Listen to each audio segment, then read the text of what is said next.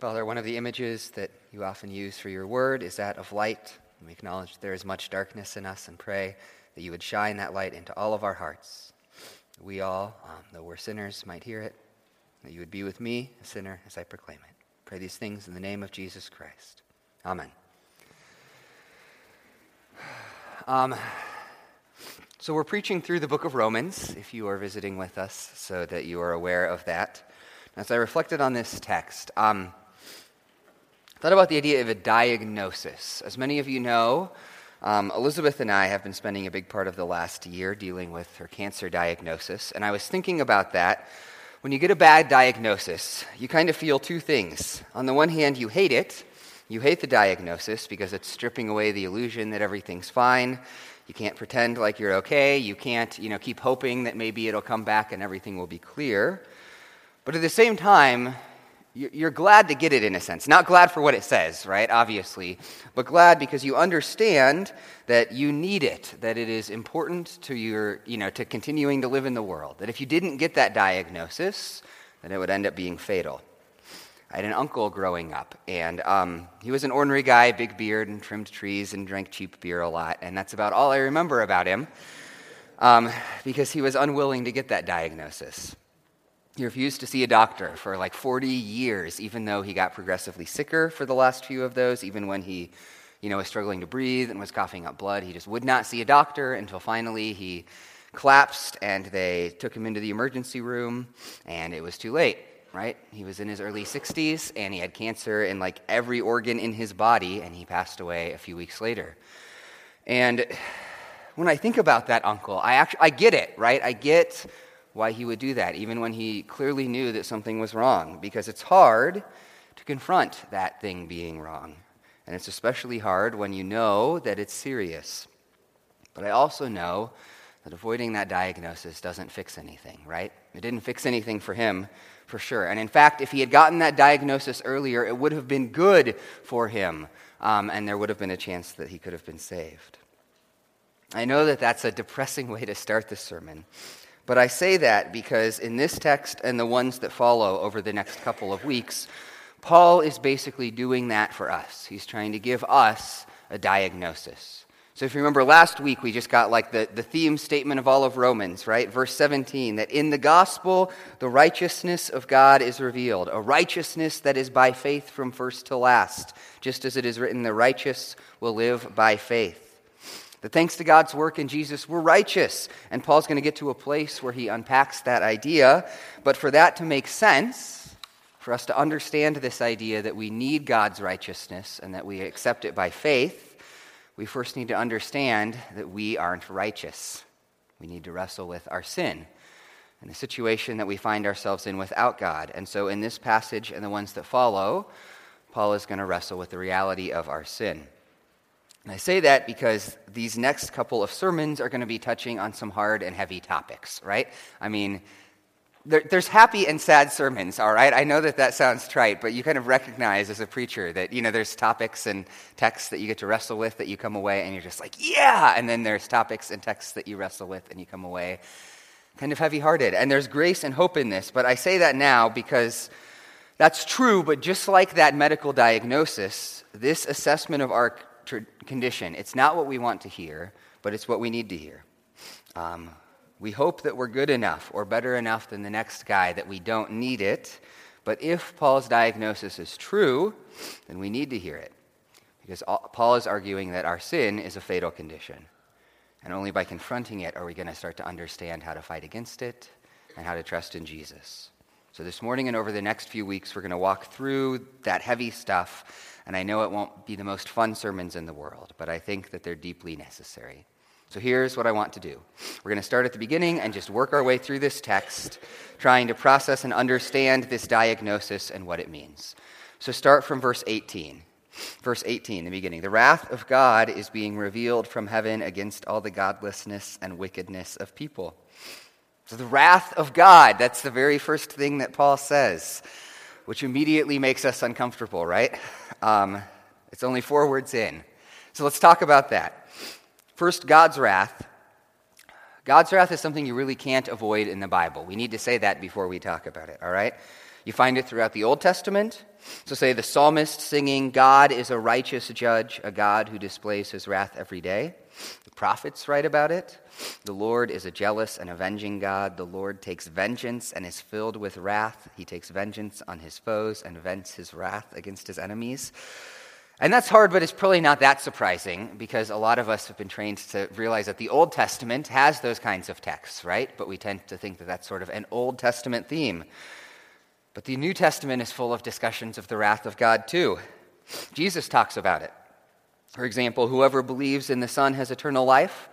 Whoever does not obey the Son shall not see life, but the wrath of God remains on him. Or later in John, if anyone does not abide in me, he is thrown away like a branch and withers, and the branches are gathered, thrown into the fire, and burned. The rest of the New Testament talks about it too. In one of the most chilling examples, if we deliberately keep on sinning after we've received the knowledge of the truth, no sacrifice for sins is left, but only a fearful expectation of judgment and of raging fire that will consume the enemies of God. It is a dreadful thing to fall into the hands of the living God. Now, those are some hard texts, and I wrestled with whether to just name them, right? Because I know some of those raise even more issues for us. But I want to name them up front because, in just a minute we're going to clarify what we mean by the wrath of God, and there are some wrong ideas that we can have about it. You can't avoid it if you're going to claim to believe the Bible. You just can't. You can't quote, the verse in 1 John that says that God is love as meaning something, right? As having authority, if we don't give any authority or meaning to all of those verses about God's wrath. That said, there are two crucial things that we need to understand about God's wrath, the idea of the wrath of God, if we're going to get them right. And the first is that when Scripture talks about God's wrath, it is not the same thing as human anger. It's not the same thing as human anger. Anger, right? When human beings feel it, it itself is almost always sinful, and it almost always leads to sinful actions as a result, right? That anger, it causes us to lose control. It causes us to lose proper judgment. It causes us to destroy things around us without discretion. God's wrath is not like that at all. It is controlled, and it is measured, and it is fundamentally just. But even in human anger, there is a particular type that we recognize as good and appropriate. You know what I'm talking about? Righteous anger, when you hear that term. The mama bear impulse, right? When a mother wants to protect her children.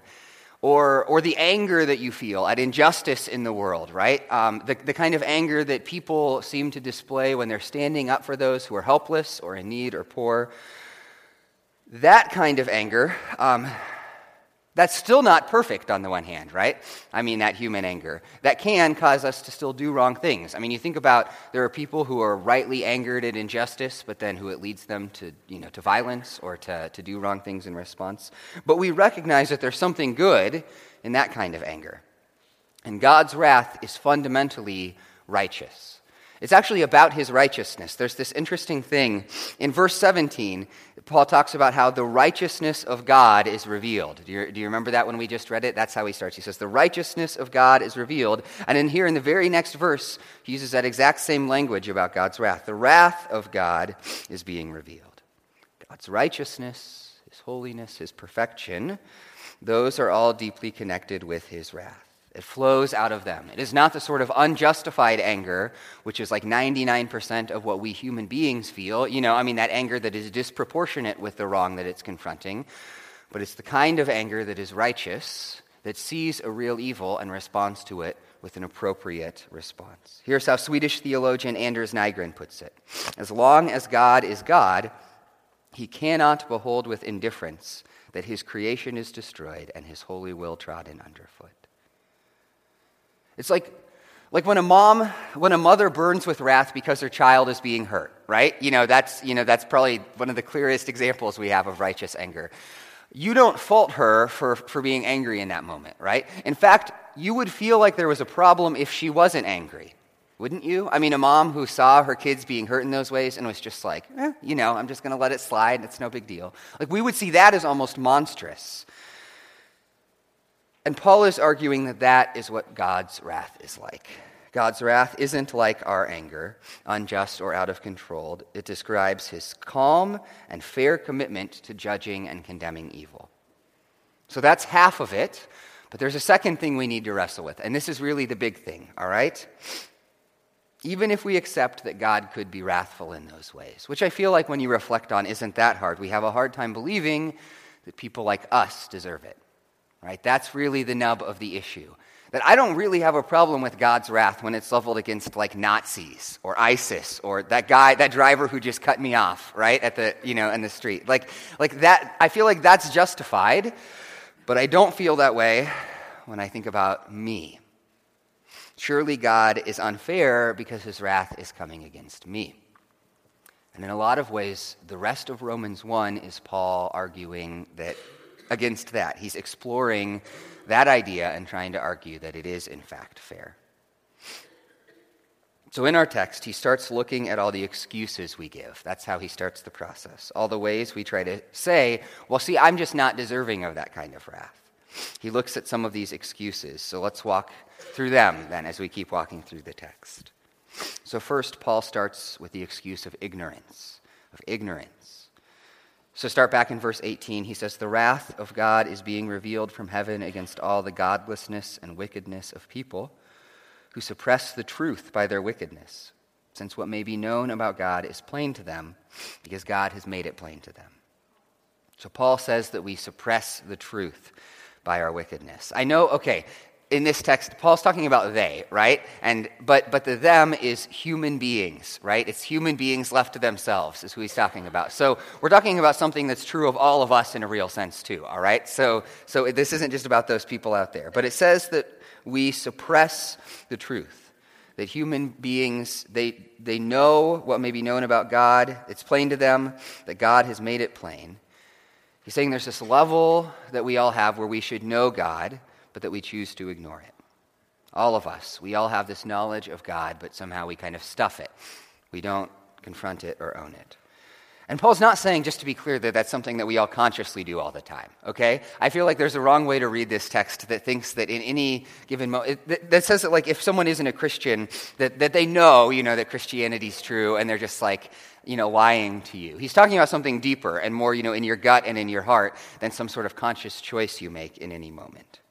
But he is saying something that's really important. Go on to verse 20. So he says, for since the creation of the world, God's invisible qualities, his eternal power and divine nature have been clearly seen, being understood from what has been made, so that people are without excuse. So Paul is saying that there is this thing that we all down in our hearts, in our guts, recognize just by living in God's world. That we have this sense that we aren't supposed to be the center of the universe, that there's something bigger and greater than us that deserves glory. I mean, it's like when you stand on top of a mountain, right, and you look out over that landscape, or you look up at a waterfall, or you watch the sunset over the fields and see all of the colors in the sky. You know that there's something big there, something great, right, somewhere in your gut, even if you're not consciously processing it. You know that there is this greatness there, and then it deserves praise. But we turn from that and we go back to whatever sins and things that we want to do instead. We suppress the truth. If you're wrestling with that idea, think about it like this, all right? Because I feel like this is a thing that we hear and we say, no, we don't.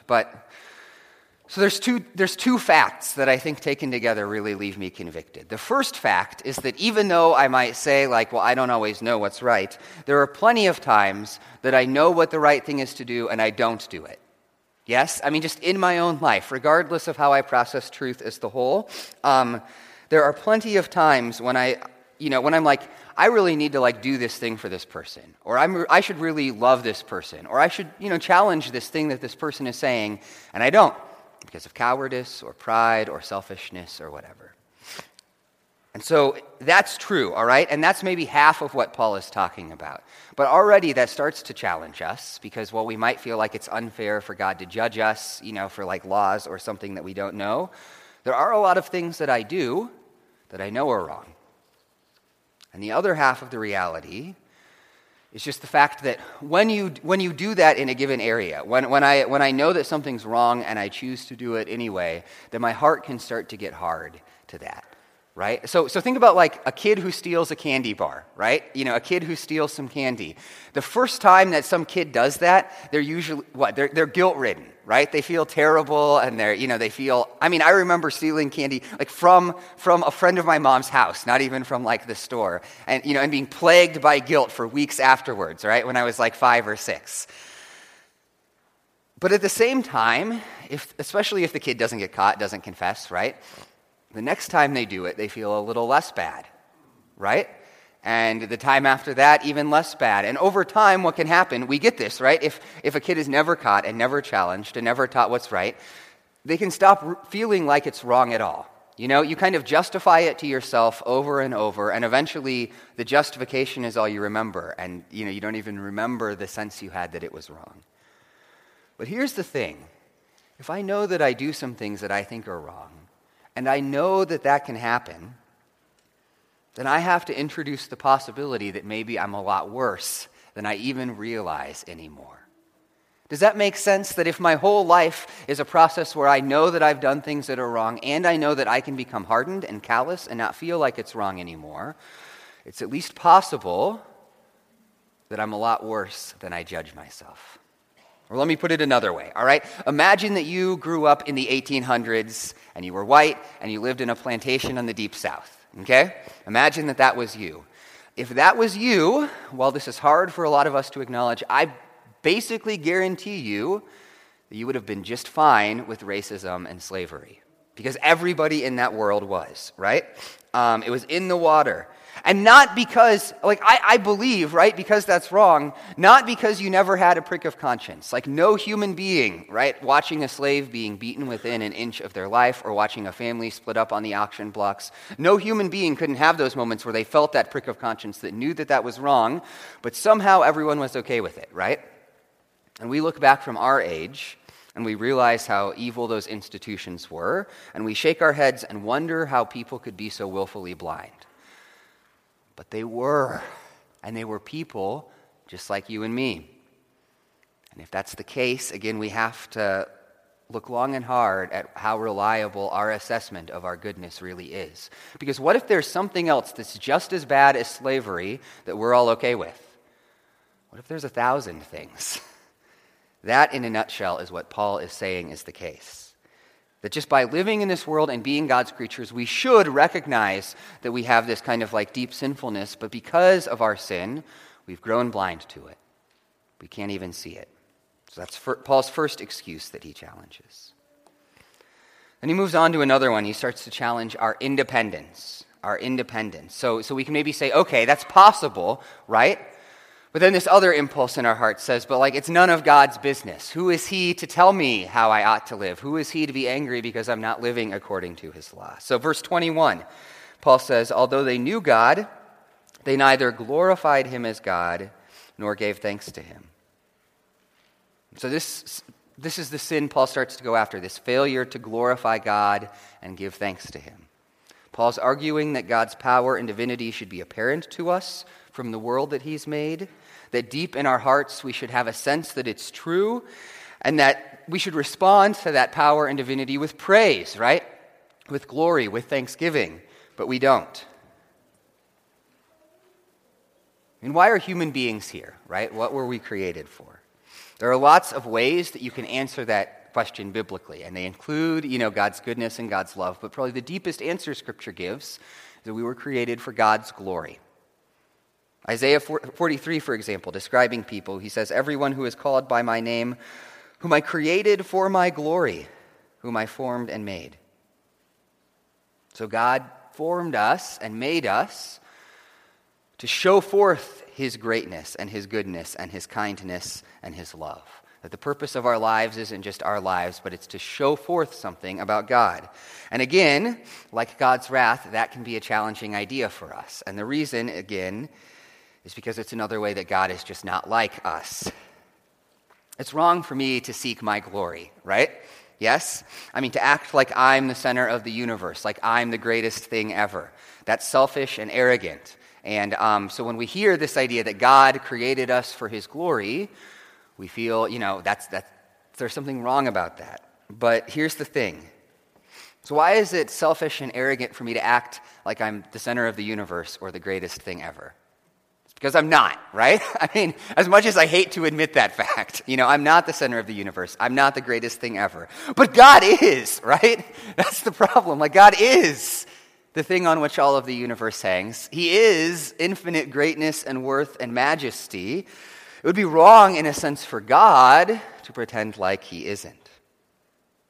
I mean, God is the creator, and all of this is the creation, right? We say that, but think about that. I mean, think about like an artist who paints a painting, right? I mean, so there are ways that an artist can be too arrogant and prideful, and sometimes creative people we are, but there is a sense where we get like, it's appropriate for the painting to give a sort of glory to the artist, right? I mean, for us to look at the painting and recognize that we should, give sort of an acknowledgement or praise to the artist. And God is like that, except every reason for the painter to deflect praise isn't true of God, right? So you look at the painting and you say, wow, you're just this incredible painter. And the painter would have to say, well, yeah, but I mean, the pigments and the brushes and the canvas, I didn't make those things. Somebody else made them. But God spoke everything from nothing. We would look at the canvas, and the painting and try to praise the painter, and he would have to say, but my parents and, and my friends and these people that taught me, like I couldn't have learned to do all of this without them. But no one is the instructor of God. He formed everything, taking counsel only with himself. The painter would have to say, I couldn't have done this without my God-given talents. And God would have just been like, yep. I mean, if we are that sort of painting, if God formed this world as a canvas and shows forth his glory on it, then it's not selfish for God to expect it to reflect glory back to him. I mean, it's the only thing that makes any sense, right? We just listed all these things that the painter would have to thank, right? But the one thing the painter would not thank is the painting. He would not say, like, I really owe some credit to these brush strokes and, and this picture that I made. Like, I don't deserve the glory that does, because that's the very thing that is meant to give him glory. We are such a painting, and God is such a God. So glory is his due. It's what we owe him. As Revelation 4 puts it, you are worthy, our Lord and God, to receive glory and honor and power, for you created all things, and by your will they were created and have their being. So God created us for his glory, and we refuse to give it. We declare our independence. That's really, in a sense, what all sin deep down is. Thomas Schreiner, a biblical scholar, he puts it like this. He says, sin does not consist first and foremost in acts that transgress God's law. These particular acts are all rooted in a rejection of God as God, a failure to give him honor and glory. So when we come back to that excuse of our independence, our temptation, what our hearts are saying, right, is sort of, who is God to tell me what to do? How dare he come and tell me how I ought to live my life? And that sounds so good to us in the world that we live in, but that is absurd, because who else has a right to tell us how to live, right? It's craziness. It's like a watch that's indignant because it's expected to tell time. It's like a character in a novel that is outraged that the author would dare to write about what they are doing. We do not get to claim independence from God. We are utterly dependent on him. So Paul challenges our excuses of ignorance and independence. And then he goes on to call into question our intelligence too, which leaves me feeling really good. Our intelligence. So look at the whole of verse 21 and 22. Although they knew God, they neither glorified him as God nor gave thanks to him, but their thinking became futile and their foolish hearts were darkened. Although they claimed to be wise, they became fools. So our temptation when we hear all of this is to say, okay, maybe this is possible, maybe this is true, but I don't buy it. I'm too smart to have really done this, right? That I've got enough figured out about life and the universe that I know, this isn't true. I would know if it was. But it's not that simple. We already started down this path. We already acknowledged, right, that it's possible that we're worse than we think, that our hearts can become callous because we live in sin. And so we have to at least consider that as a possibility. And Paul kind of layers onto that reality. In verse 21, look at it again. He says that we did not glorify God because our thinking became futile and our hearts were darkened. So here's what he means. Every human being in the world, myself included, we all think that we are objective and rational beings, right? We are unbiased observers. I'm the no-spin zone of the world, right? And everybody else is just lying to themselves. And that's especially true of things that touch on our most inward and central life, right?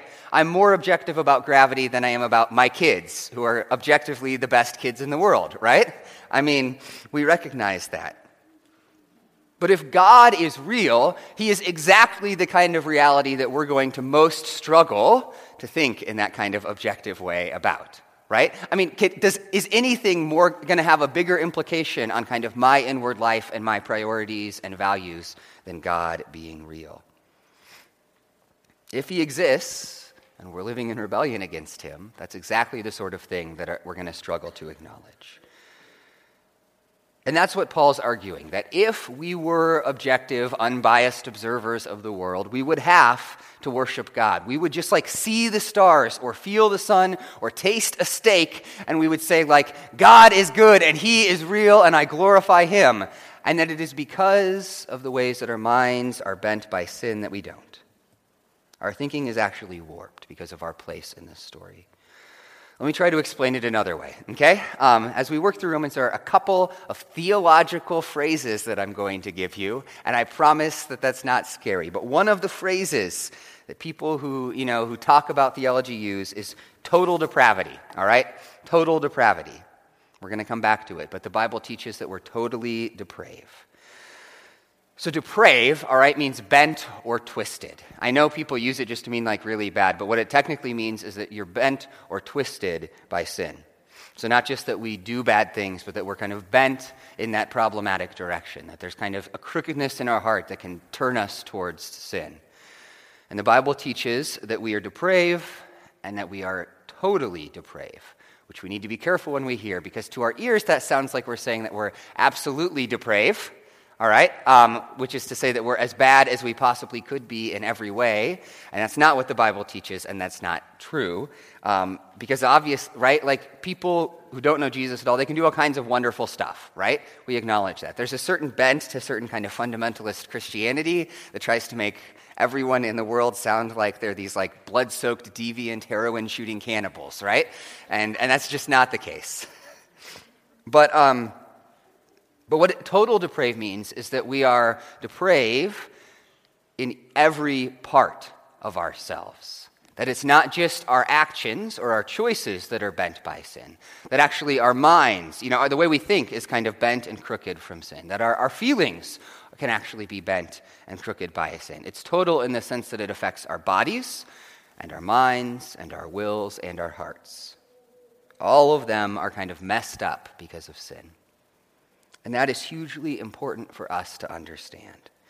For us as Christians to understand, to be honest, because it means that sin doesn't just affect what we do, it affects how we see and what we think and how we feel, which means that it runs a lot deeper than we can easily see. I mean, I think often, and I talk to certain older saints and they testify to this, the process of Christian growth is realizing that you're more sinful than you think. I remember a few years ago, there was this moment where I was watching this other person use their gifts, and I'm like, oh, I'm feeling jealous right now, right? I'm feeling envious of this person. And for some reason, I mean, if you had asked me the day before, I would say, no, I don't know that I've ever really struggled with that sin. But I saw that in myself. And as I reflected, I started to realize, I've felt that a lot over my whole life. I've been envious of people a lot. And somehow I never saw it, right? For years and years, I would watch people and even do things out of envy, and I was blind to it. So one of the things that this reality should remind us of is that we all need to be kind of mindful of our hearts and be constantly looking for ways that we are sinful that we don't even realize, that we need to be digging deeper because it runs deeper than we can appreciate. So that's the beginning of Paul's diagnosis, okay? That we're without excuse, that neither our ignorance nor our intelligence nor our independence can get us out from under God's judgment. I know we're skipping the kind of last verse and a half of the passage. We're going to read that again as we read the next section because it kind of ties in with that. But so as I walked through this text, and I kind of thought about the thing you always try to do is apply it kind of concretely to our lives, right? And give us some really practical ways to do that. But I think rather than doing that in a really concrete way, the appropriate thing I felt like as I sat and thought about this text for myself was that we need to just feel the weight of it a little bit. Because it's easy for us to hear those things and acknowledge they're true and not still have the right sense of it. So what I found myself thinking about this week is just try this with me. Just try to imagine what a world without sin would be like. All right? Try to imagine what a world without any sin would be like. I mean, in the first place, there's the obvious stuff, right? I feel like all the boxes that our brains go to right away. So nobody would be starving, right? There'd be no wars, no suicide bombers, no terrorism, no international tensions. Politicians would always tell the truth. There would be no murder or crime or any of that. And already that's a hard world to imagine, right? Like, what would be on cable news if that was the world? That's already hard to imagine. But if we take sin as fully as the Bible does, it goes a lot deeper than that. Nobody would ever lie to anybody else. When you had a conversation with somebody, you wouldn't have to worry about what you said at all, because they would never try to twist your words or use them against you, and you would never say anything that was hurtful or demeaning or tore them down. Women would never be looked at or talked about in a way that objectified or demeaned them. And children would never be picked on or made fun of. And your coworkers, they would always be trying to help you do the best job that you could. And your bosses would be in it to serve the people under them. And you would be in it to serve the people under you. None of us would have those dark places in our past, those scars that shape and form us even today. Or let me put it this way. Just imagine all the words that wouldn't exist if there wasn't sin. Words that we wouldn't have.